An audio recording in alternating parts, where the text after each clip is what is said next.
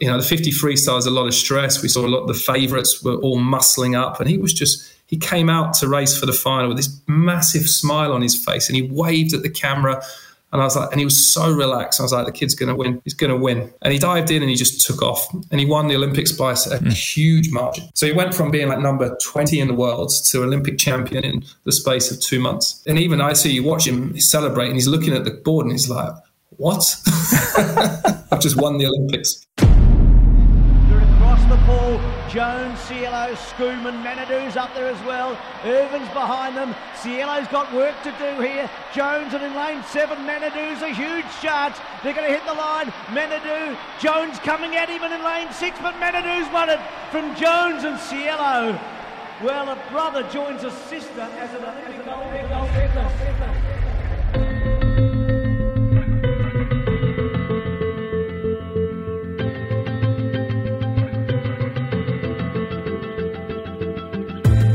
Welcome to the Greg Bennett Show, presented by Any Question. I'm your host, Greg Bennett, and I have just recorded one of the most fascinating conversations with one of the greatest coaches in the world, Mr. James Gibson, extraordinary athlete in his own right, going to the Olympics, being a world champion. He actually was a world champion for the 50-meter breaststroke, but has gone on to just become one of the world's outstanding swim coaches, numerous gold medals at the Olympics with a number of his athletes, and just his mindset and the psychology that he heavily leans on in preparing his athletes to get them ready for the Olympic Games. Wow, there were just so many quotable quotes in this one. I really did enjoy it, and even if you hear at the end of the show, I said, look, we got to sit down and do a part 2 because I just found this conversation absolutely fascinating. Now, just a little bit of housekeeping again before we go on. I just want to thank you, as always, for listening to the show. It's just wonderful to see it grow and starting to reach all corners of the earth and everybody enjoying it. And it's all because you're listening. So many of you are sharing. You're giving me feedback. I'm doing everything I can to incorporate the feedback and make the show better for you so you can enjoy it and listen to it.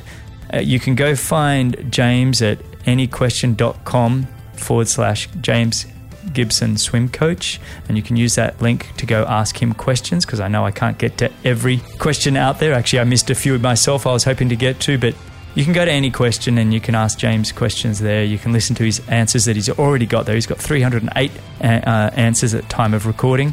And you can go ask any other experts questions and listen to their answers across the whole platform as well. It's just an outstanding way to learn from the greatest minds in the world. I hope you enjoyed this one as much as I did. And remember, success comes to those who endure just one moment longer.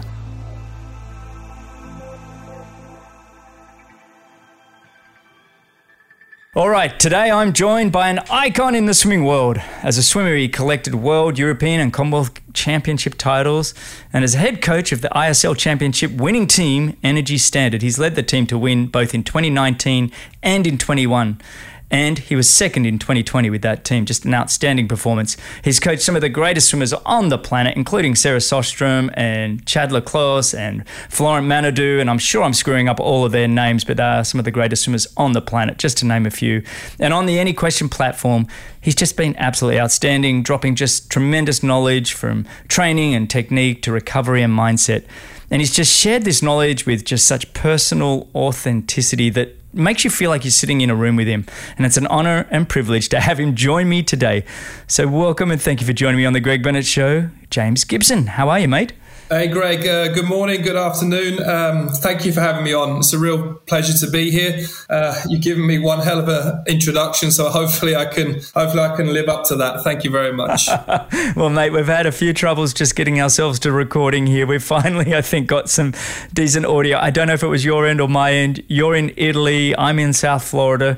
Somehow we're making this work. Yeah, the wonders of the World Wide Web, hey? Well, like I said in the intro, your answers on Any Question have just been outstanding. You've done 300 plus answers. You've answered some tremendous questions out there, and you have the whole team at Any Question just go, oh, we love the way James answers questions, the way you set up your phone, and you really make it feel like you're talking to the individual on the other end. And obviously your knowledge and the content that you're dropping is just absolutely fantastic. So we really appreciate it, mate. No, honestly, thank you guys for developing such a wonderful tool. You know, when I'm engaging heavily into the system at the minute, purely on the fact I know what it was like when I was a young coach, and I'm trying to look for a quick fix and just some assistance in what you're doing. And just the fact that platform, you can throw out a question to a range of experts. And you know what? I've been studying. You get one question and you get 20 different answers to the same question. And I think that's the beautiful thing about sport, is that everyone does it differently. There's no right or wrong answers. You get athletes that compete in all different events from different areas of the world, and they're all trained different. But yet the winning margins can be hundredths of a second. We can get ties. You can get an athlete from Japan race against an athlete from the USA, and they can tie, doing two totally different programs, brought up in two totally different cultures. So I'm still educating myself. I believe we have to self-develop, and the platform is helping me. I'm really engaging in it because it's a tool that I never had as a young coach, and I really wish I did. I think, you know, the community will grow because of this. The swimming channel on the platform has just been absolutely outstanding. And like you said, you know, you'll have one question, you'll have 20 plus answers from all the world's greatest coaches and athletes, all giving their opinions. And they don't always agree. It's not always the same. It's one of my favorite things to do, actually, is to scroll down and look at the answers all from one question. And when you have coaches like yourself, and you might have Michael Bowl or Bob Bum, and you know, and all of these, I know I'm leaving out loads of other fantastic people on there, but it's just fascinating to see your personality shine through and the way that you coach. And I almost sit there and go, okay, if I was a swimmer, who would I want to have coach me, and who works with my personality? And one thing I liked about you is the way that you approach it, looking at athletes and their backgrounds and their cultures actually affects the way that you coach them. I find that fascinating, and maybe you can tell me just a little bit more about that, because you've been thrown into this ISL racing, which I want to dive into in a little bit more, but I'm also intrigued about how you came up with this concept of communicating with all these athletes from around the world by understanding their cultures.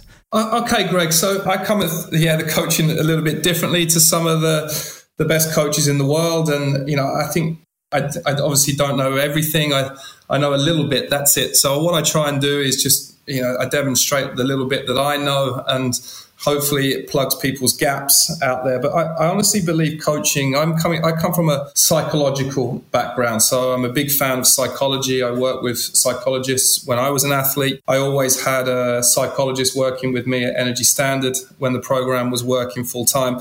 And honestly, Greg, it's not just for swimmers, it's for staff. The staff need it as much as the athletes, because you have to deal with the elite, the best athletes in the world. So you have to be as good as them, and staff have issues as well as athletes. So, and you know, it's all about effective communication within a team. But going back to your question, I got sidetracked a little bit.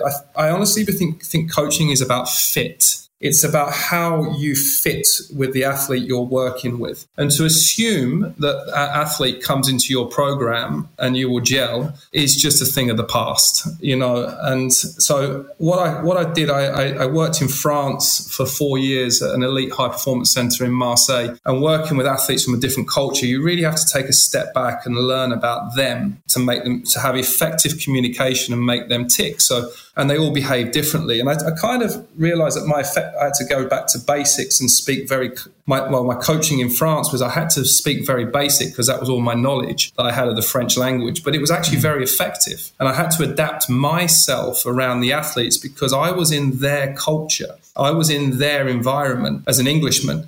So I had to learn to be flexible. And I kind of took that into Energy Standard in 2016, a lot later down the line. And working with Russians, Ukrainians initially, and then South Africans, Australians, Americans, British, what you realize is that everyone is different. It doesn't actually matter if you're born in Moscow or Kiev, or I know it's controversial right now, Moscow or Kiev or Miami or Cape Town.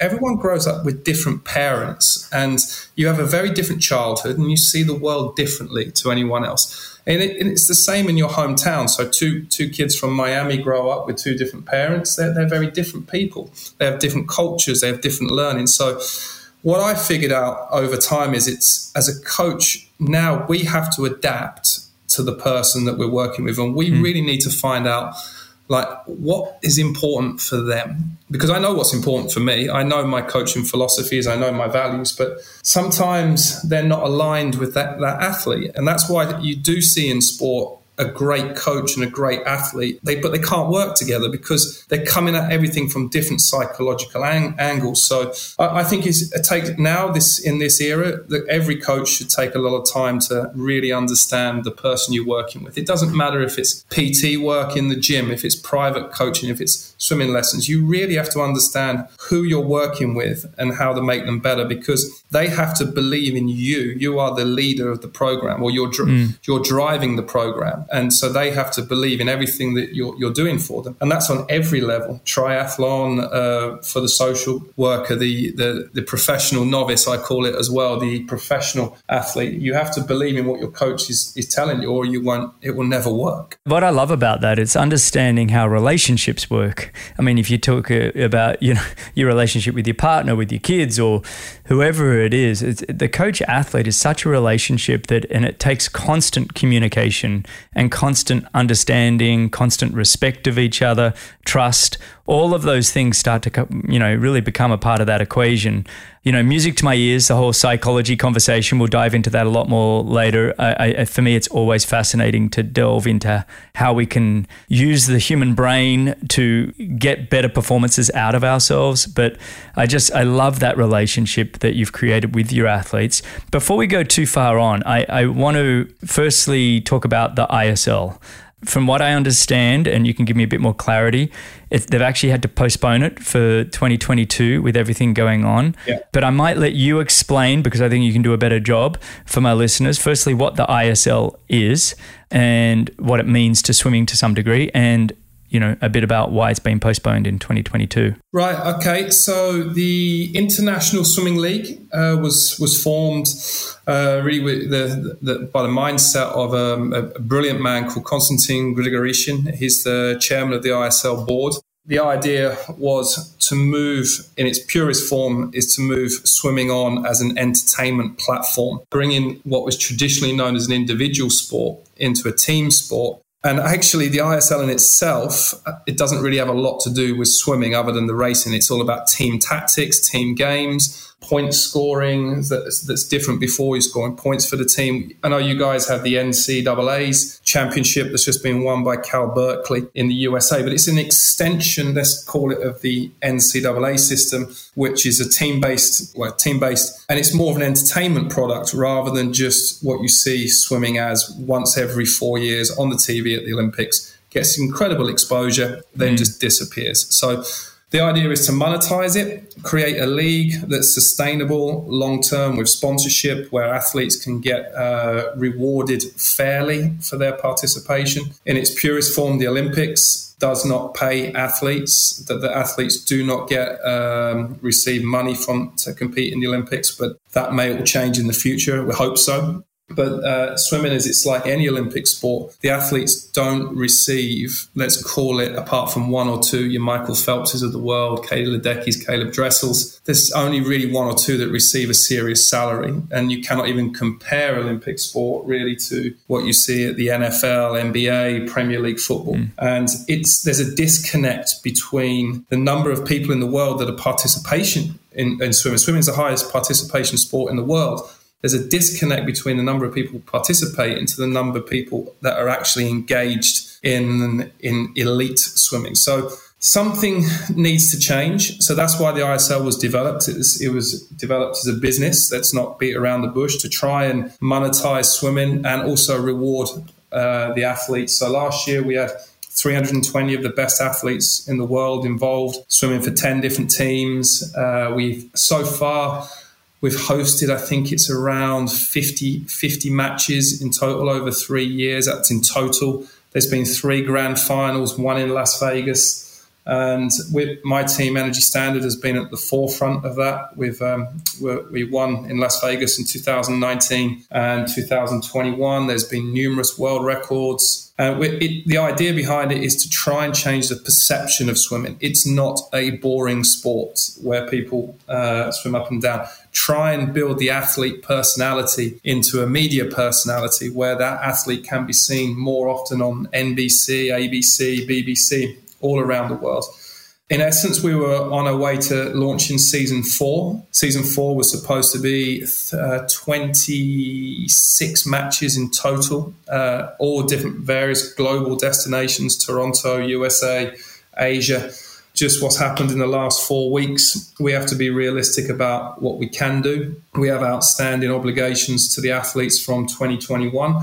So we've decided to postpone for a year because of global events, what's going on there, because where the majority of the support for the ISL, financial support, comes from. And it's not really appropriate to be spending millions on a league at this point when the country that supports us the most is enduring difficult times. And that's kind of the main reason behind it. So we can, we'll take this year to really firm up all obligations in front of the athletes, look at the senior management team of ISL, what we've learned from the previous 3 years, what we can make better, what we can improve on to improve the product for the show, really. Mm-hmm. And that's kind of what's behind the postponement. And that's what our product is. It's a fantastic strategy game that involves swimming, but is not necessarily swimming, like American football, US football, as you call it. It's a strategy game. You can't win a football match without an amazing strategy, changing strategy and being reactive to every play. And that's kind of what we wanted to do with ISL. I love it. It seems very similar to the Professional Triathlete Organization, which was established also sort of just pre the pandemic. And, they've been able to keep it going. They've had some good investing, a bit like you guys have had with the ISL, but it hasn't been smooth sailing. How much of the ISL is controlled by the athletes themselves? So the athletes, they have an alliance group which they have an input on. So the main rules and regulations will always come from the ISL senior leadership team and the technical director of ISL. And going through, the teams then are responsible for recruiting the athletes, and any sort of communication and move forward comes via athlete groups with the general managers of the clubs. So my role has actually changed in recent years. I'm the CEO and general manager of the club at the minute. Tom Rushton, my colleague, is the head coach. I'm still involved a little bit with the coaching, but he takes more of a leadership role there, and I'm more day-to-day business sides. But the athletes are always consulted. We always speak with them. My first thought goes to, and it's the same sort of questions I asked, the CEO of the Professional Triathlete Organization when I had him on the show, was looking at the sustainability model for it. So I guess at the moment it's a little bit driven from investment side of things. Is it going to be sponsorship driven? Is it going to be sort of ticket to gates, or is it TV revenue? And I'll move off this in a moment, but I'm just sort of, my own curiosity has me wondering the sustainability model and how that's going to work. Well, Greg, it's all of the above. It's all of the above. Ticketing, merchandising, TV revenue, sales. We developed an OTT platform subscription for the year to watch all the ISL. So it's all of the above. And at the minute, we are heavily reliant on financial investment. The ultimate goal, and I've spoke with CEOs of betting companies, one of the biggest betting companies in the world. Everyone is interested in the product. They think it's fantastic. It's got to grow authentically it has done over the first 3 years, and it's still growing. Where we started off with, I guess with the Pro Triathlon League, it starts off with very little interest, and you're almost trying to bang down doors for broadcasters to put you on their channels. Now we actually have the broadcasters approaching us. How can we get involved? Which is fantastic. But it's not a quick process. No. To go from being streamed on big platforms for free to monetize in that it's not a quick process, but we're getting there and it's moving in the right direction. First off, you need eyeballs on the screen, and we've got some great partners with very established TV networks. And so that's the first step of the process. And then the sponsorship, we actually, last season, we had a range of league sponsors coming on board, which is great. And, it's a stepping stone. Keep moving forward step by step. But, it's not easy. These things are challenging, especially to start off something from scratch. I think the Indian Premier League in cricket is probably the best example of a startup that's been turned into a multi-billion-dollar industry. That's the one we've got to emulate, and it's a lot of hard work and a lot of effort from a lot of people, but it's all going to be worth it if these athletes one day, you're not reliant on your $15,000 a year grant from your federation, but you can actually, be truly self-sustainable, have a pension, and a pension in the Olympic sport world is something that's, it's like a unicorn, isn't it? You never see it. It's a thing of mystery. But in a business world, you wouldn't think about negotiating a contract without your pension. The idea is to drive the sport, make it more professional. I know what it's like to start a new company and get people excited about it and get everybody on board, the amount of lift that you guys are having to do. And, I've watched plenty of it. I think it's fantastic. The way that you're promoting the athletes, promoting the sport, looking to ways to make it more enticing and entertaining for the fans. So kudos to everything you're going and doing there. It really is fantastic. And for people listening, go check out, even if you go back and look at some of the repeated events and races and the atmosphere and everything, it really is outstanding. So congrats on all of that. I just want to shift gear a little bit now and talk about you. Okay. I'm curious just to learn how you found swimming, and just really finding that passion for swimming. Just give me a little bit of a rewind of the clock and tell me how you got into the whole swimming world. Right, I'll just go right back to square one. How I got into swimming was I was a chronic asthmatic as a child, and I was in and out of hospital like a yo-yo, spending days in hospital, and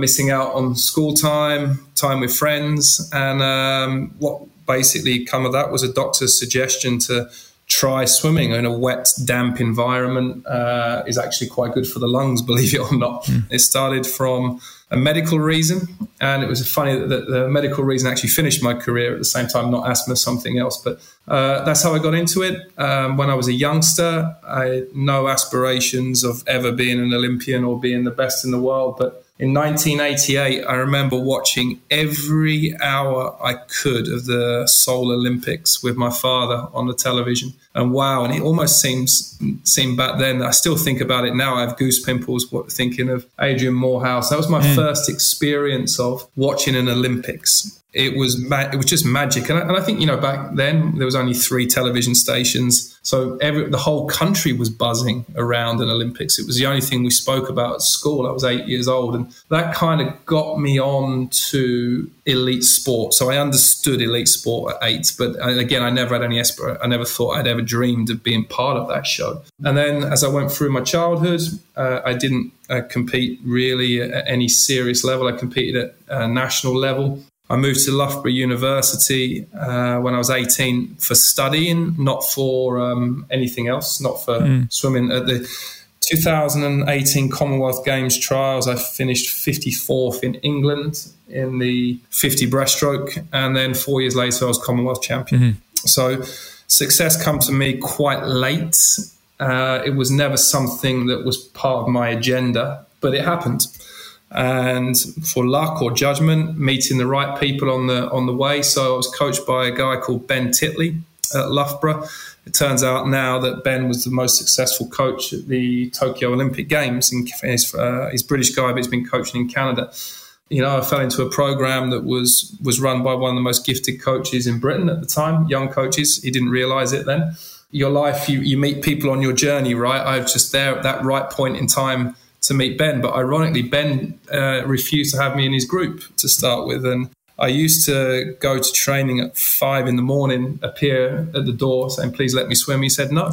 I never gave up on that. And it must have happened about 6 or 7 times until he got fed up with me. And he let me into his group to train. And I want to see some of that with some of my athletes I work with. I see it in 1 or 2 of them. And I see people just, if I go in, I see them on their own, just practicing skills on their own. I'm like, you've got it. I can see you've got some drive.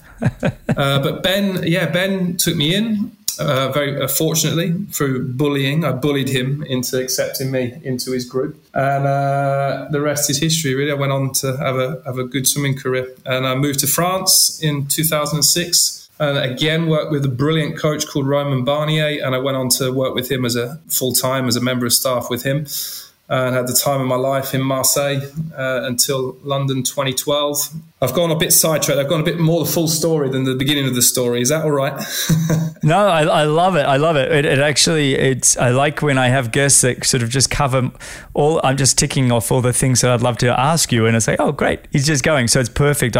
One of my favorite things is to firstly understand when somebody sort of realized that they had a passion, and then sort of identifying when they maybe have some talent or strengths. And you kind of touched on that, going, maybe I've got something here. And it sounds like Ben Titley really drew that out of you. And I think the other part that you touched on, which I really love, is that understanding that work and talent are important, but you also got to have that opportunity. And I always refer back to Malcolm Gladwell with his book, Outliers, where you can work and talent and opportunity come together. That's when great things can happen. And it sounds like that's what you had working with Ben, and you were able to identify that you had some talent, some ability. Was it with Ben that you kind of pulled the trigger and said, okay, this is what I'm going to do with my life. I'm going to go to the Olympics? I'll be perfectly honest with you. It was the talent side of myself. I still today, because I grew up, I wasn't a good junior athlete. It happened very suddenly. So to go from basically retirement, number 54 in England, to the next year being British record holder and British champion, which actually happened pretty much, it wasn't something that my mind, it wasn't just a switch. I decided that switch came later, but for the Olympics. But I'll be honest with you, I still, in the preparation to Commonwealth Games in 2002, I went on holiday with my friends like 4 weeks before and got drunk all week, and then I went back and I won the Commonwealth Games. That's after that moment was like, actually, no, maybe this is not just a bit of fun. This could be I could actually do something quite good in this. So after the Commonwealth Games in 2002, I really started to engage just in swimming. Then I went to the World Champs. I became world champion. I was the first British champion in 30 years. Now there seems to be, Britain seems to do quite well, but before we didn't. And then right place, right time, right opportunity. And then after that, I think I got a bit too serious with it for the Athens Olympics, and I completely bombed out there. I was complete. I arrived at the Olympics completely dead. I had nothing, emotionally gone, nothing to give.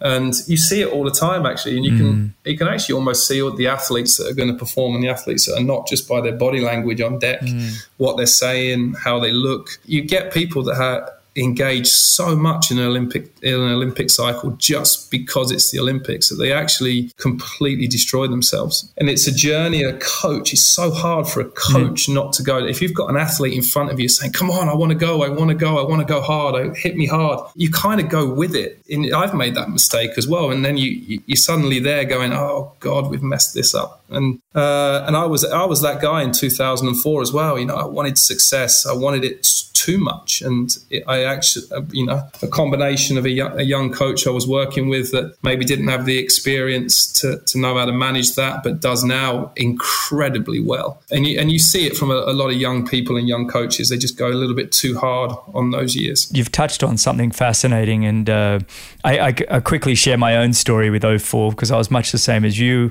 I'd had the world number one for 02 and 03, was going into the Olympics as somewhat of a favourite, and pulled up lame and injured and ended up coming fourth, and it was the best I could have done on the day. I actually performed out of my skin and was happy enough with the fourth after what I dealt with the months leading in. But, it wasn't until later in my career where you started to almost just enjoy being there and relaxing and letting yourself flow with the environment that you're in without forcing it. And I think, you know, when you're in those younger days and you know, you kind of like, you think you're meant to be super intense and super, whereas like actually if you can be more relaxed, if you can just enjoy the show, turn up, it's like you said with your mate, you went and got drunk 4 weeks before the Commonwealth Games and you obviously turned up pretty relaxed. It's fascinating for me, the psychology that goes with that and how a coach working with their younger athletes for the most part have this role of trying to create an environment of joy, fun, you know, relaxation, but still getting the work done, but then pulling the reins back in. And it really is an art form almost more than a science. Would you agree on that? No, Greg, that's me to a T. It's an art. It's an art form. It's how to make the painting be wonderful. And it just saying there, it sounds like we've got quite a lot of parallels on our career. So I'll let you know. I'll let you know what I think about my Olympic experience. But how did you deal with fourth? I'm interested. For me, I want to know how you dealt with fourth, because I was sixth, and I want to know how you know. And does it still hurt? No, it actually doesn't. And I can tell you why. I mean, for one, I turned up, like I said. I'd managed to get about 8 weeks of good training before that Olympic Games, knowing that I probably needed 12 to win. Like I knew myself well enough by that point that 8 weeks was not going to be enough, but 8 weeks was just enough that maybe I wouldn't embarrass myself. I mean, I went in with a completely terrible attitude where it was like, just don't embarrass yourself. That was my goal come the actual Olympic day. Oh, wow. So atrocious attitude going in. When I walked away with a fourth, it was a little bit like, wow, had I had a better mindset, had I worked with a psychologist like you talked about, I actually think there was more there. Even though I walked away going, I had a great result. I was fortunate enough to marry my wife a couple of months after the Olympics, and that kind of took over. I was also blessed with the fact that I got to have quite a substantial career after that fourth, that I think those pats on the back and the little bit of success I had after that helped me deal with it a little bit. And then I'll add one final piece, and that was that my wife actually got fourth at Beijing Olympics. And so now we kind of have a very equitable house where we both have fourth. So I don't know. And I think it also helped with, and we can talk about this a bit later because I know it's one question you answered on any question about retiring, in the sense that I wasn't just known as an Olympic champion or an Olympic medalist. Yes, I was an Olympian, which was kind of nice, but I never had that kind of badge that's just who I am. And so I always knew from that moment on, you know, I knew myself more than just being the gold medal Olympic athlete. Or I've seen a lot of Olympic gold medalists struggle finding out who they are beyond that as a title and a stigma. So a long answer to your question, but you tell me about your sixth. No, I'm just interested to hear, because everyone has a different story about. You always get the people that win the medalists because they're the ones that come back.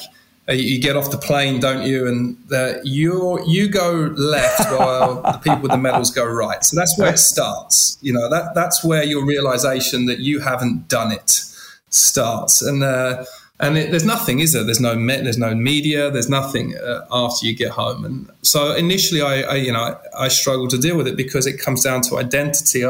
My identity had gone from James Gibson, the guy that swims a bit because he enjoys it and has a good laugh, to James Gibson, where I honestly believed that, I was defined by success, which is terrible and it's toxic. So when you're not successful, you feel no value. And because you're young as well, you don't really know how to process that. So you begin to associate your performance with your identity, which is one thing now I get like all the way down the line, like the athletes I work with. And again, it goes back to who are you as a person? Like who are you? What's important for you? Oh, I have a cat. They go, great, fantastic. Let's see everything about your cat. I had one guy I used to work with who had 9 cats, and that was his life. And so that's his identity. I always try and think about afterwards. I never did that. I never had that luxury. And so, yeah, I tumbled after the Athens Olympics. I tumbled into, well, it's not depression, is it? You're sad. Let's call it you're sad for a period. You know, I started working with psychologists after that point, and it was more where I saw psychology as it was a reactive thing as opposed to a proactive thing, which I do now. I have proactive psychology. So it was all very reactive, and it was all licking my wounds. And the guy I was working with was a guy called Steve Peters, and he wrote a book called The Chimp Paradox. And I remember he was brutal with me. He was like, yeah, so what? Life's not fair. You know, that's life. What are you going to do? You're going to give up on everything? I was like, oh, my God. And he completely ripped me to bits, this guy. And then we started to rebuild me over time. But going with the Olympics, my own performance, you know, it's not something you'll ever get over, and it always leaves a bad taste in your mouth. But it's something you learn to live with over time. And that's when you become more sure of your identity and who you are. And I think exactly like you said, I echo your sentiments. You had a lot more about you than just Greg the triathlete. So, and I think that's one thing that all athletes today, and the more we go down a professional route, the more that money's involved, they do associate themselves with success. And you can see it. And when they do drop off, that, you know, the bad periods are coming, and we just have to, as coaches, preempt that, really, a preemptive strike. Gee, you said that all really well, by the way. And I actually think because you've had those experiences, you know, you're able to put that in your tool belt going forward, the way you work with athletes now. It's like you said, that preventative psychology or proactive psychology, excuse me. I just think that's, you know, you can study textbooks, you can go to class, but to actually throw yourself out into the world and get that experience-based knowledge, to me, there's just nothing greater. You know, because like you said, that sixth place when you're coming off being world champion, got all the pressures, and you go home and you turn left and everyone with medals turn right and you're a failure and you're successful. Yes, you get to live with that, but now in your career, you get to live with that as an extra special thing. Like, it's like, it makes you better, so you can become one of the world's greatest swim coaches because of those experiences. I just think it's phenomenal. I personally wouldn't change I don't have any regrets for the journey I had, because they are who I am today. Are you much the same? No, absolutely. And I think at the time, if you'd have asked me that question a few years back, I'd have probably said, no, absolutely, it changed everything.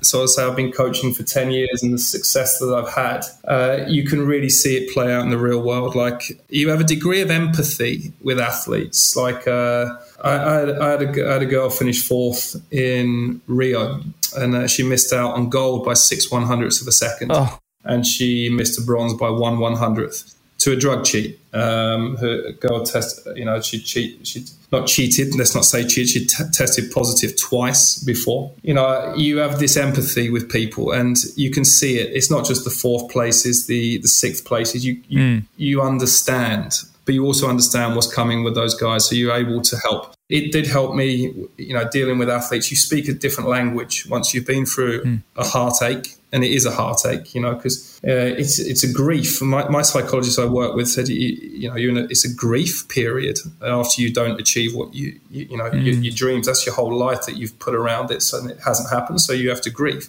and you can speak on the same language as people and help them. And you know, I'm actually very proud of the difficult moments that I've had to deal with athletes, because I know that I've really made an impact, and I can see it, and I can help them move forward and then have extreme success after a big disappointment. And, you know, their journey doesn't end there just because they might have finished fourth or fifth or sixth at the Olympics. And, you know, people can have incredible careers, like you said, like yourself, and that moment doesn't define you, for sure. It hurts, but it doesn't define who you are. I think it gives you that tremendous empathy. And for the most part, that's all people want during that grief period, as you put it.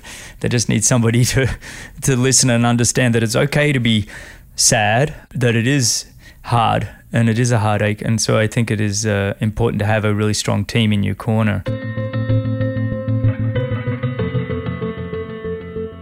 A quick mini break, just to remind you to go check out anyquestion.com/James Gibson Swim Coach. anyquestion.com/James Gibson Swim Coach.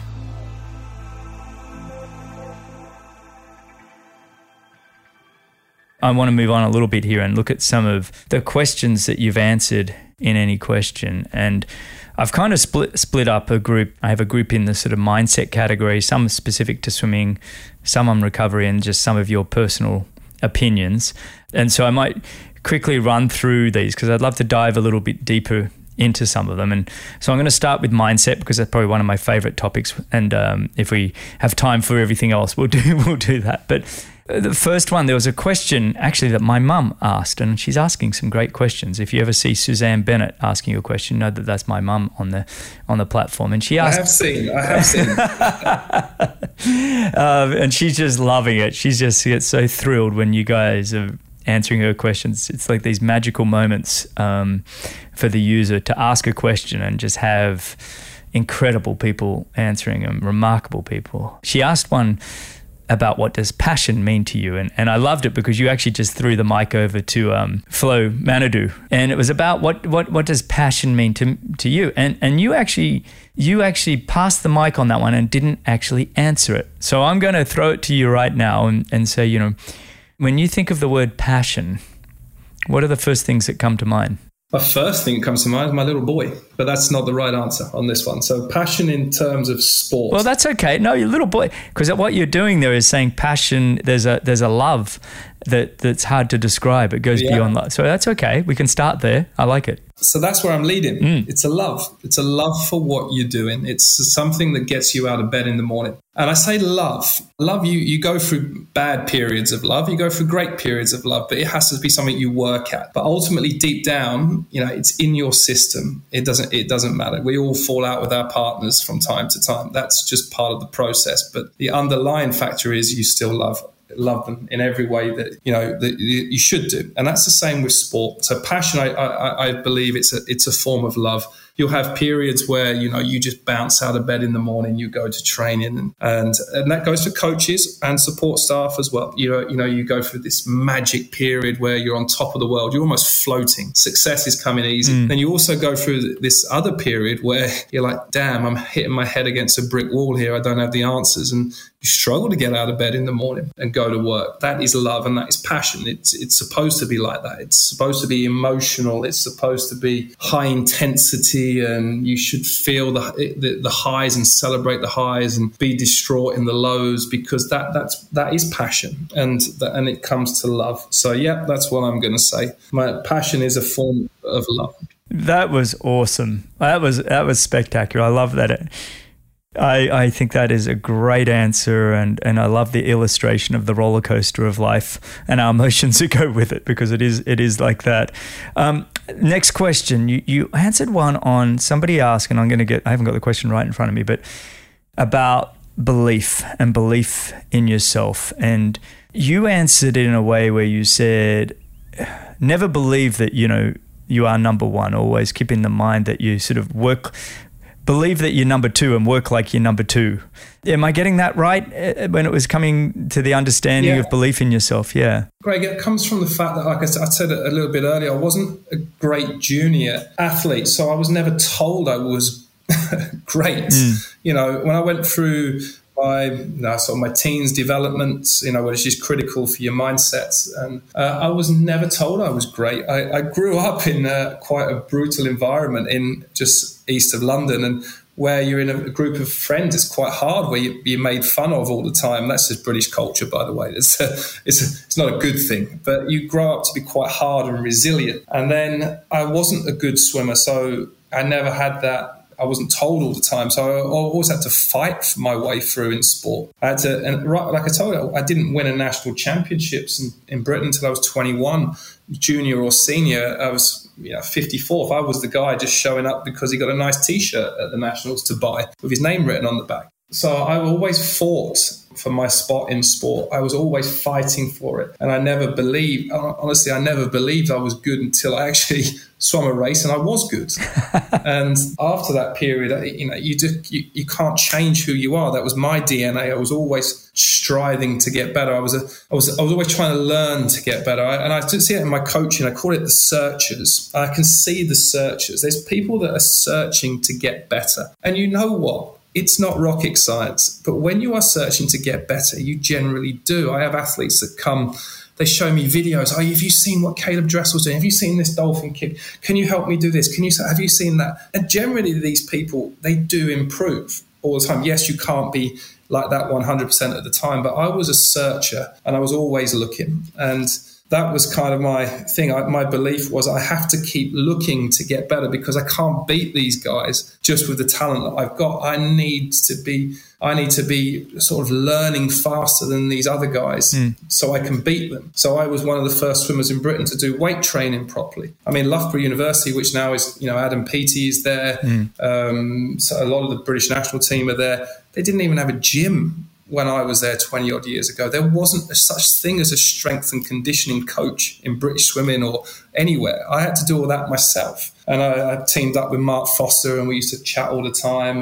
And we were sort of the pioneers of that back in the day. And so that was my way of trying to beat my opposition, was to be a search. I was searching to get better. And that comes back to the belief that I was always not as good. And I kind of take that into my coaching. Like, I don't believe I'm a great swimming coach. I believe there's plenty better coaches in the world than me. But I'm trying my best. I'm honestly trying my best to be one of them, or, try and, with the athletes, learn all about them to make them better.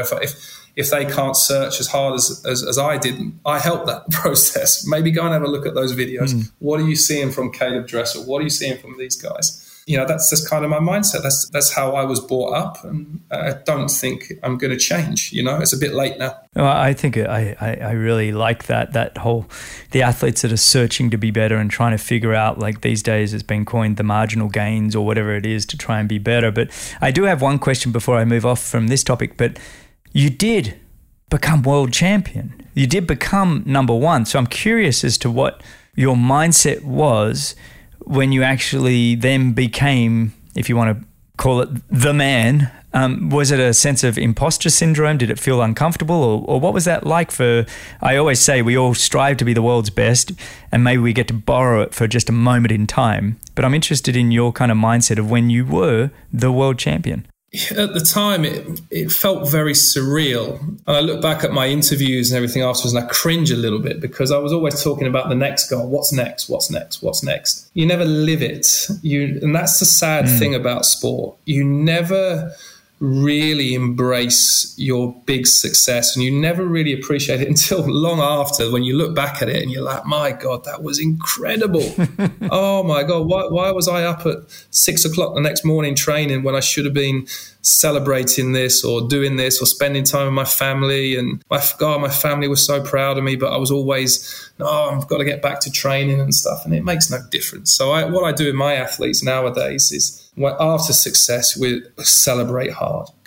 Share your moments with your family and friends, because ultimately when you retire, you do drop off of people's radars very, very quickly. And the people that are still around are your family and friends, and they'll be there all the way through. So go tell them the stories. Go, like I said about the ISL in 2019 when we won in Las Vegas. I was like, go home, guys, and tell your family and friends all about it. Have a meal with your mum and dad. You might want to go and see your mates or whatever, because you get limited time off, but just go and tell them all about it. Tell them how cool it was. Tell them what you've done. And the great thing with ISL is every point counts. So everyone has a story to tell. So we won the first championship by 8 points, the last championship by 14 points. And without those points, you can't win. So everyone has their little story. It's like, if I didn't do that, we wouldn't have won. We'd have finished second, which is true of 28 people.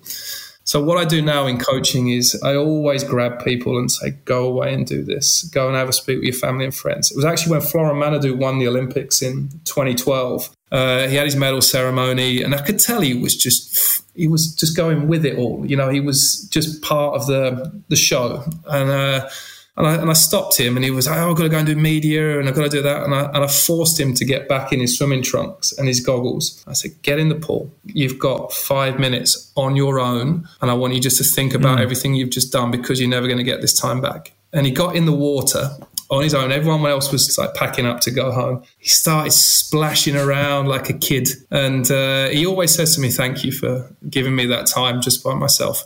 Because you win a major medal, you part of the show, aren't you? You get passed on to the next person. You never digest what's actually happened. And so, I forced him, get back in the water. And when I have an athlete with great success now, I always just get in the water on your own. Just have a think about everything, your life, like what you've done, what it took to get to this moment, your family, like what it sacrifices you, who drove you to the pool at 5 a.m. when you were a kid, who was important. Because then you just spend them 5 minutes and then you can actually see what's coming next a bit clearer as well. That's fantastic. So I never had that. I never had to digest that. I never got that opportunity. No. And I wish I had. After Barcelona being world champion, I was part of the show, and I didn't love it as much. Like now, I can watch a video, it almost brings me to tears, because I'm like, damn, that was me. But at the time, I didn't live it as what I should have done. It's amazing how many guests I've had on this show. I'm about 120 episodes in, so 100 plus people, and I've had so many of them. And if I ask them, what's sort of one regret or whatever, it's amazing how many of them have said, I didn't celebrate my victories. I didn't recognize it. And I think that is, like you touched on earlier, that is the athlete mindset is like, more, go. And it's like, no, you need someone like yourself, like a coach or a family member, to say, stop and just take a photo in your mind. Yeah. Look back, take a photo of this and let it sink in. Actually, when Laura and I, my wife and I, got married, I remember one of my groomsmen touched me on the shoulder and said, Greg, I want you and Laura to just go stand in that corner and look at all of these people celebrating your special night, your time. And he said, don't come back for several minutes and just watch. He said, because this night will fly by and you'll never. It was one of the best taps on the shoulder ever, because it allowed me to just step back and take it in. And exactly like you did with Flo Manadou, and just saying, look, just stop for a second and let it truly sink in, because it's going to just wash over you so quickly otherwise. I just think that's fantastic, mate. I can't tell I tell you how impressed I am with everything you've had to say here, and everything you've been saying on the app. But this is fantastic. The next question I have is, you were asked about positive thinking and how do you help athletes with a positive mindset before a race. I'm curious if you can expand on that answer of an athlete and how they should prepare themselves. You'd be surprised about how many of the world's best athletes you see on television actually sometimes struggle with anxiety around competition. And how do you help them? How do you help them prepare? Like you see these superheroes on TV, and they're all human beings, right? They're all human beings. So what I would do always with the athletes that I work with, we have clear emotional contracting before a competition, and we know what's going to happen. So, it's all about behaviors on race day. So I know myself that I have to have consistent daily behaviors. I can't be reactive to, an Olympics is an 8-day meet, or an ISL is, it's a 10-match series. You have to be consistent every day. And athletes, they pick up on you as a coach very, very quickly. They know when something's up. So you have to almost be the Superman before you go to the pool. You go through the revolving doors. You're like, right, you've got to decide who you need to be for that athlete. So an athlete is struggling with confidence on race day. So but what you do is, before a competition, you sit down with the athlete and you go through what race day will look at. You ask the athlete, what do you need from me? Mm-hmm. It's just amazing how many times the coach just gets in the way or speaks too much. I've taken an athlete round to the call room before. I'm not going to do a bloody good athlete. And he put his hand on my shoulder and went, it's all right, James, I've got this. He went out and he won a gold medal. So many athletes, they're all different. Like, what do you need from me? I have an athlete that says, I don't want you around because I want to be on my own. Okay, fine. That's okay. That's my insecurity if I can't handle that. It's not the athlete's problem. As a coach, it's dreadful because you need to be needed. That's the idea of a coach, right? That's why we all do coaching, because you feel like you should be needed. But some athletes don't want you around. So I have it all mapped out. Like, when I'm going to talk to you, do you want me here for warm-up? Some athlete will want me there the whole way through, walk round to the call room, deliver them to the call room, last-minute speech. But that's what they need to be confident on race day. Another athlete doesn't want to sit with the team. But there's nothing wrong with that because it's their preparation. They go and they do their own thing. That's how they prepare. But it's all understood in an emotional contract between you and the athlete. Like, I understand their behavior on race day. They understand my behavior on race day. And everyone knows how, and it's all very straightforward how they're going to react. So that's how I would deal with, an athlete that's lacking on confidence. I'd speak to them, and so they're clear in their race strategy before, because that gives them confidence. They know how they're going to swim their race. When you're warming them up, you always pull them back to their processes and what they've agreed on with you previously, and that actually gives them confidence in the moment as well. So that's how I would do everything with an athlete, just to keep emphasizing the fact that you're okay. But ultimately, it's over to them. You deliver him to the call room, and but you have to make sure you've done your job to make sure you don't get in their way earlier as well, because as a coach, you can make people better and worse. we don't often think we can make them worse because we're arrogant, but we can make people worse, and that's what you do on race day. Get out their way. If an athlete wants you out the way, get the hell out of the way. Don't take it personally. It's just how it is. I love that whole answer. You started it off by saying many athletes struggle with anxiety. Well, firstly, I think anxiety in itself is the greatest fuel for all athletes. I actually like to almost preface it by saying don't struggle with anxiety. It's like you've got anxiety, you get to have it because it's what gets us fired up. But there are some that don't manage anxiety well, that I would say that they're like, is there somebody that I can lean on? And then you got the other ones that say, I got this. It's like, oh yeah, you do have this. Okay, I better give you some space. I'm going to shift a little bit from mindset to a swimming specific question, because I loved this one. Somebody asked, what's the craziest risk for a marginal gain that you've ever done? And I was wondering if you could expand on Manadou and you prior to the 2012 Olympic Games. Tell me about that one. I'm not sure it was a risk. It was just quite nuts, actually. So Flo qualified by 1/100th of a second at the French Nationals. The guy that finished third was 1/100th behind. So Flo, if he'd have gone 2/100ths of a second slower, 1/100th slower, he has a swim off.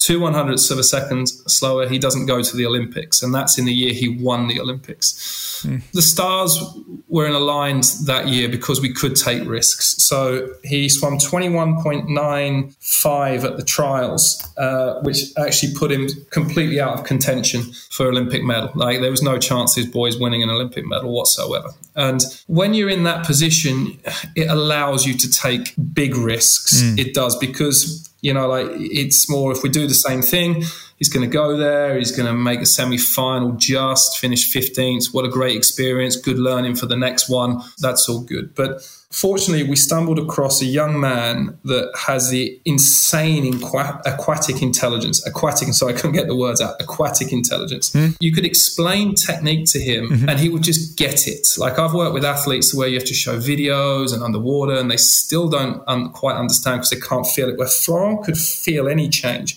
So if you said to Florent, go swim like Michael Phelps, he'd watch a video and he'd just swim just like Michael Phelps. He just got swimming. He's a fish. The boy is a fish. We got to a point, I say we, myself, Roman Barnier and the support team, or the whole team in Marseille. It was like, got nothing to lose with this guy.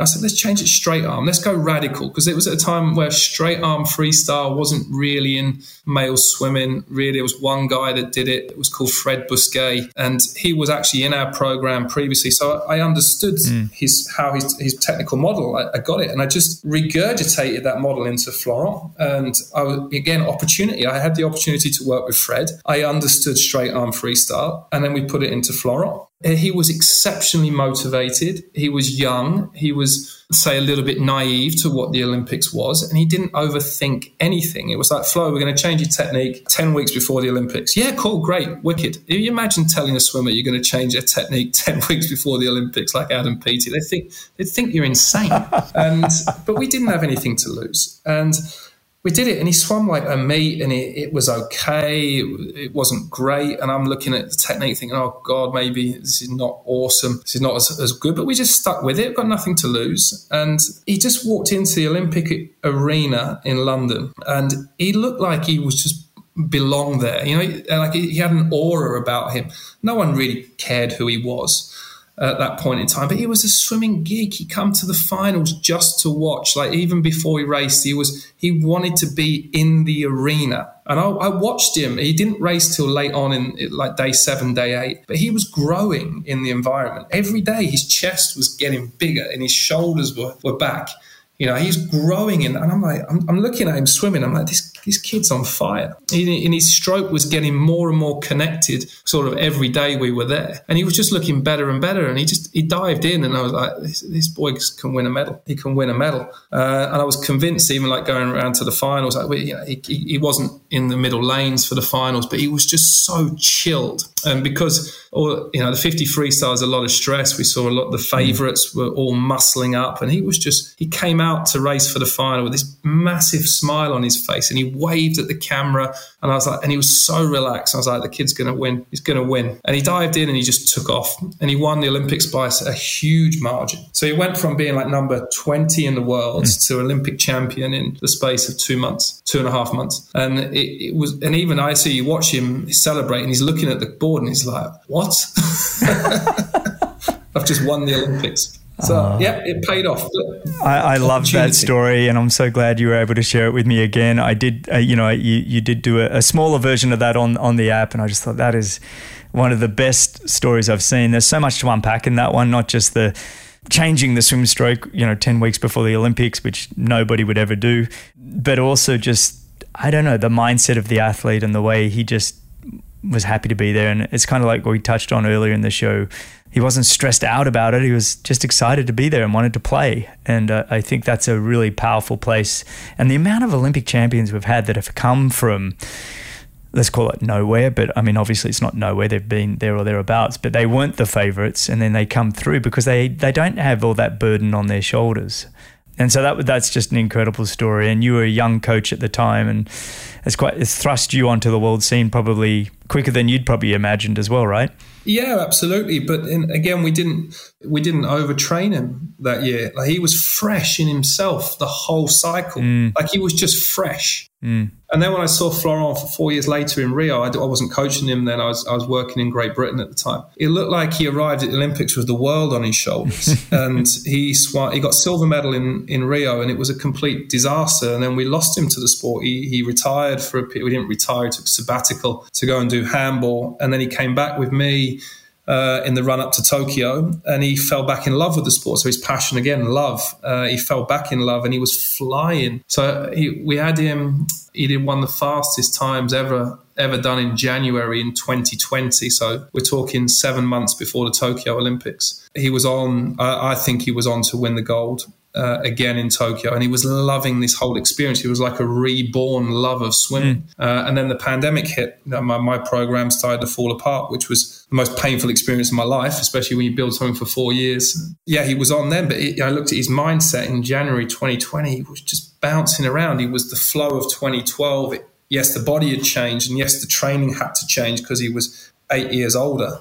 But his mindset and his love and his passion was the same as what it was 8 years previous. I'm really enjoying this conversation. I think, I'm looking forward to when you and I can just sit down and chat about these things in person, because I just think it's fascinating. I know I've kept you longer than we'd anticipated, but I really do appreciate it. I might finish up, if that's okay, just with a couple of your personal opinion questions that you've been asked, and one of them that I really enjoyed was the wearing of technical suits, and wouldn't it be great to just go back to the purity of a basic swimsuit?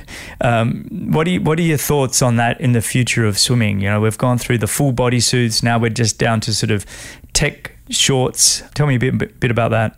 Honestly, I'm quite outspoken on all this. I think we should get rid of the lot. And I'm going to go from a different reason to just athletic performance, okay? I'm going to go from I've seen the ISL. I've seen us trying to connect with sponsorship. And I know it's so difficult to get these big brands, Adidas, Nike, and everyone involved because we cannot connect our product with the consumer. You're a triathlete, so maybe you would buy a technical suit for a competition, but the millions of people that swim every day do not buy an arena power skin, an arena suit. They don't buy a Speedo suit. They're not going to go and spend $500 on a suit. So there's no interest for Adidas or Nike or Under Armour, the big, the market leaders. We can even call fashion brands as well, Armani and everything. There's no connection with the product and what we use in competitive swimming with the consumer. Zero. The market is tiny. I would love us to go back to traditional suits where this is what the public use. It's like football boots. Cristiano Ronaldo wears a pair of Nike boots. Every kid in the world wants a pair of Nike boots. What's to say someone like Caleb Dressel or Michael Phelps wears this wear for when they're competing and training? I'm pretty darn sure it would cross over. So I'm not coming from anywhere performance. I'm coming at how to monetize swimming and make swimming great for the athlete. I think if we went back in time to swimsuit, just the briefs and the normal suits for ladies, I think we have a better chance of becoming a mainstream sport than where we are right now. I like that answer. In fairness, I'm just a fan of the Olympics, and I enjoyed the stage and I think triathletes, we probably have that mindset where we enjoy all the tech and the new stuff coming out. It's kind of like whether it be all the different bike gear, usually it's around the bike gear, but even those speed suits, we were wearing them in triathlon, and now we got in running these super shoes, which are they just bounce you down the road, and it does come back to sometimes I'm like, it'd be nice just to be raw. Or as Caleb Dressel just said in one of his answers last night on Any Question when he was asked about fins, he said, well, I just like swimming naked. He meant naked feet, but his answer was naked as he stood, I don't know if you saw it, as he sat there in his living room with his shirt off, and it was a great answer, had us all laughing.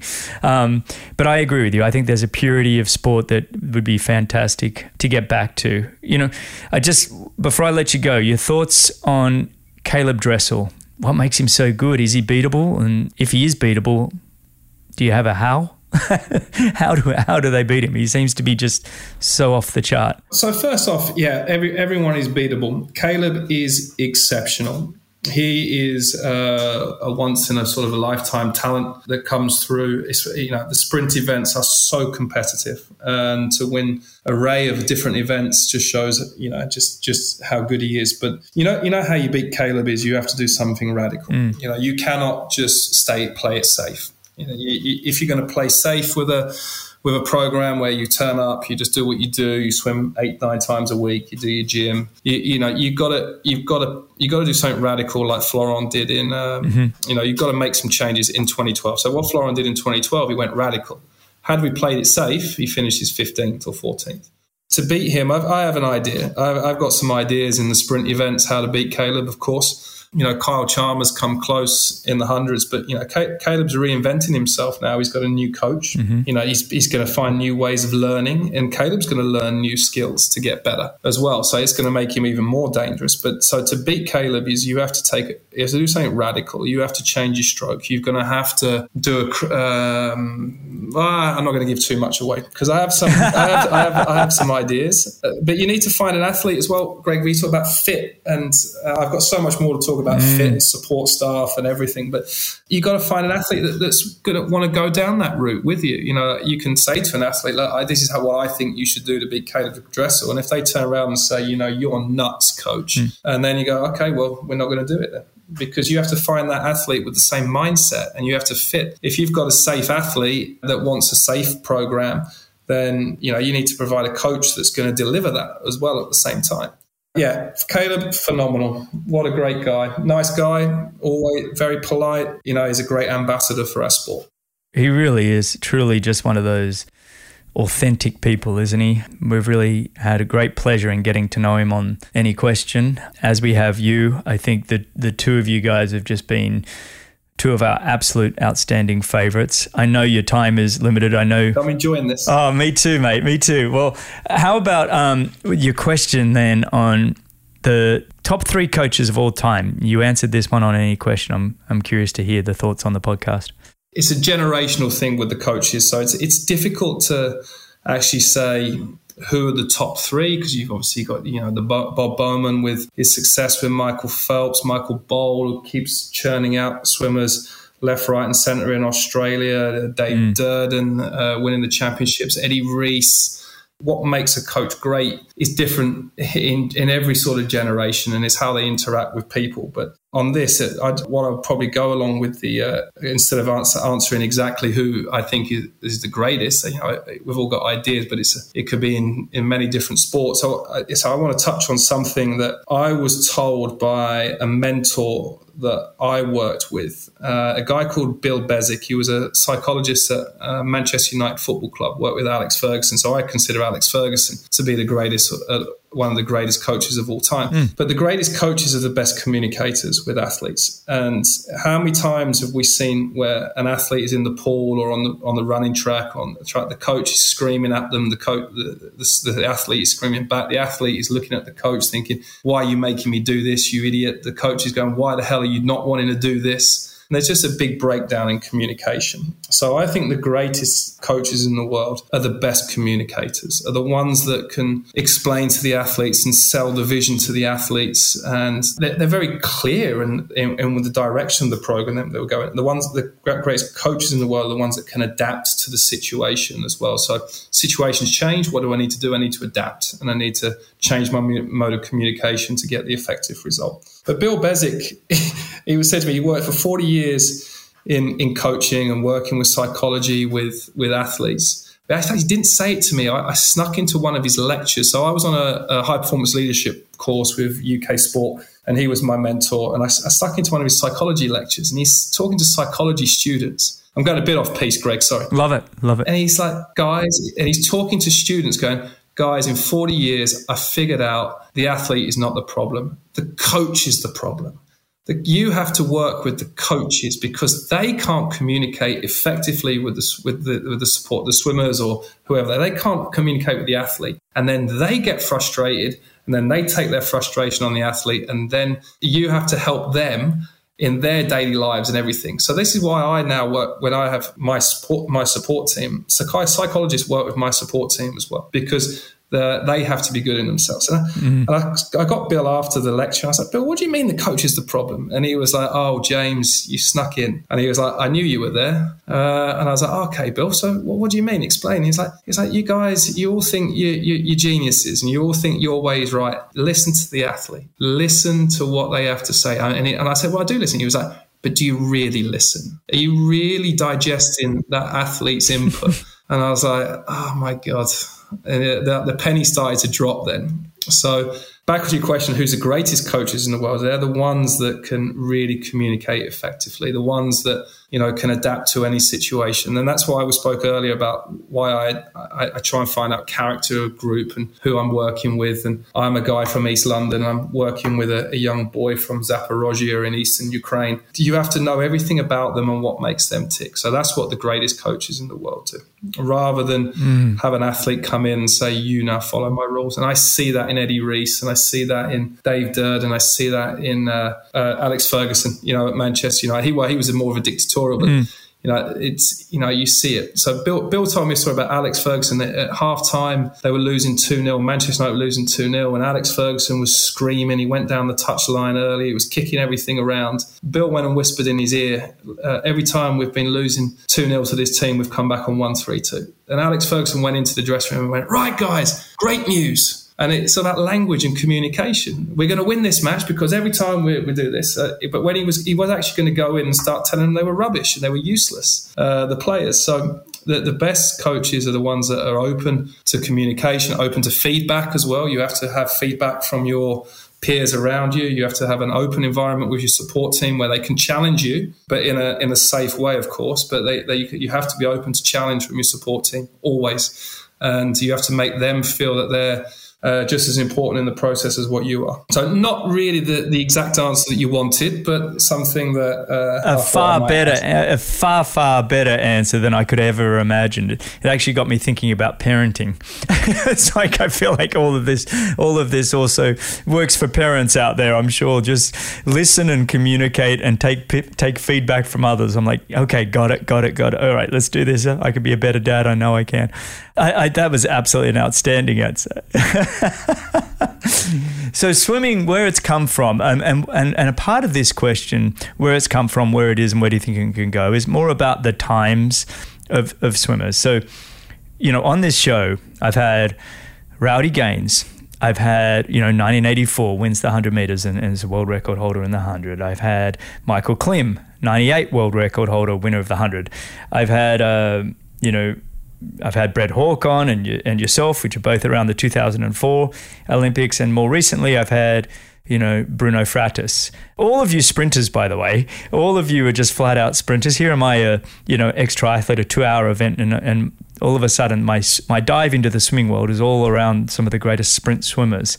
Where do you see the swimming times going? Can we keep finding more? It just seems like the roof just keeps getting blown off. History suggests that we're nowhere near the envelope. And if you look at progression of sports and times, especially the female racing, we thought when we saw the East German world records we'd never get near them, but they take it to another level. And even so, a lot of the female athletes are starting to develop male technique now, like Katie Ledecky. She swims the Lope freestyle just like Michael Phelps, real powerful, breathing every stroke. Sarah Shosham starting to adopt more of a straight arm approach. I think there's no limits on it. And I think it's just human nature as well, that as times get better, you have to look at other ways to get better. We talked about searching earlier. Adam Peaty broke the mold with 56 and 100 breaststroke. Not many guys had been under 59 until recently. Now you swim 59, you don't get anything. It's just you change the perception of what's possible. There's always an outlier, Malcolm Gladwell. There's an outlier that will change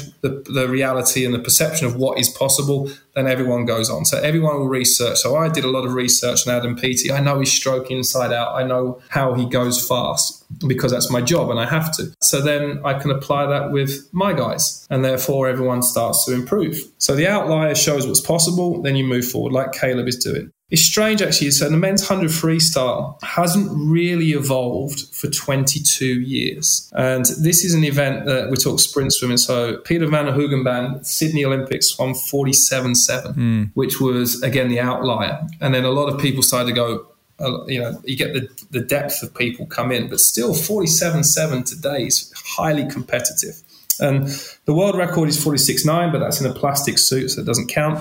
The world record 47.0. But still, Peter, no real underwater dolphin kick. He just dived in, 2-footed dive, didn't have this wedge on the back of the block, didn't know underwater dolphin kick. So Caleb kicks to 15 and carries the speed. So still, Peter from 2000 probably has the fastest ever swimming speed of 100 meter freestyle 22 years ago. And that just showed the nature about how good he was at the time. Swimming will keep developing, but we'll have these plateaus in certain events. Well, we'll get an outlier, Christoph Milak in the 200 fly, Caleb Dressel, and Adam Peaty, but then we'll just see the depth will stack up. Maybe the envelope, the progression slows down, the world records slow down, but the depth of athletes at that high-end level is going to go pop. You could maybe swim on 100 breaststroke, you swim 58.9, you might finish 9th, or win a medal, you've got to go 58.7 or something. I know it's a lot faster than that now. But there's going to be smaller gaps in the winning margins, which we've seen at the Olympics. All the races are getting closer, and even at ISL, there's always blanket finishes. But that's where swimming's going. It'll become more difficult to pick your top three as we go through, which is good for the sport. There's less predictability, so therefore more engagement for the TV audience. We're just scraping on what's capable in the brain and the psychology that we've talked about throughout this episode. But for me, that's an area, when we talk visualizing and affirmations and just how we can work the brain to create a hormonal response that then delivers a physical response. both in training and also, during an event? Is there something you can say that triggers something? I just feel like we haven't even tapped into that as a resource yet, as much as I think is available to us. I think that's in all sports. I think that's the future. I think there's going to be a lot more deeper dive into that. And like you said, for most of our careers, we didn't have any psychology work. We were just like, whoever works the hardest, is going to achieve. But excited about the future.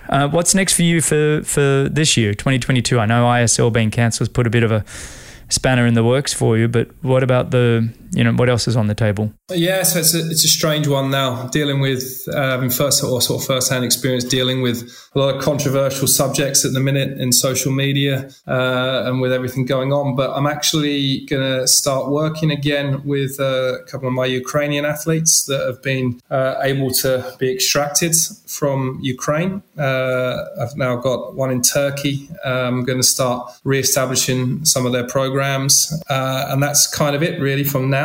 I'm going to hopefully get out and see them in a couple of weeks and start really putting together a good program for those guys, because they really deserve it for what's happening. And like I said, we're getting stories of what's going on in the world at the minute. I think the world's in quite a bad place, and but it's good to see that sport can still prevail and carry on.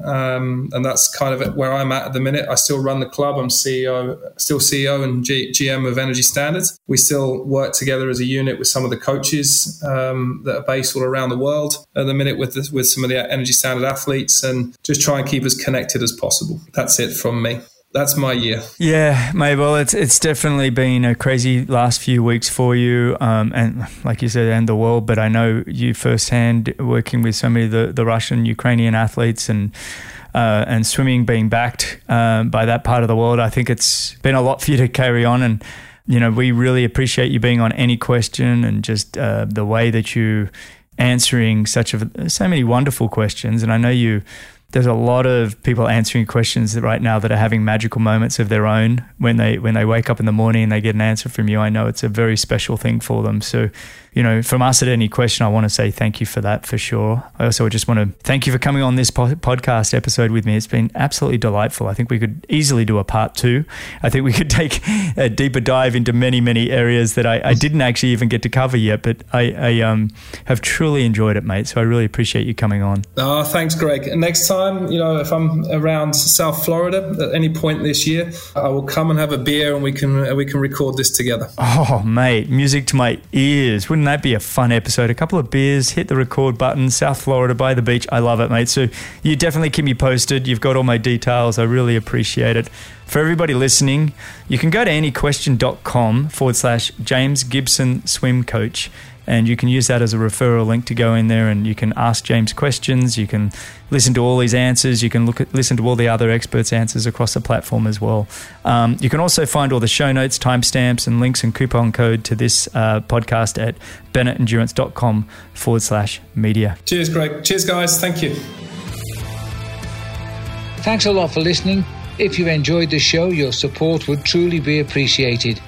You can visit the Patreon page, or you can subscribe with your podcast app of choice. Don't miss the next episode, so subscribe and be notified. For show notes, if you want to know more, please visit bennettendurance.com. I'm Phil Liggett, and on behalf of Greg Bennett, here's to the next time, and I hope you will join Greg again very soon.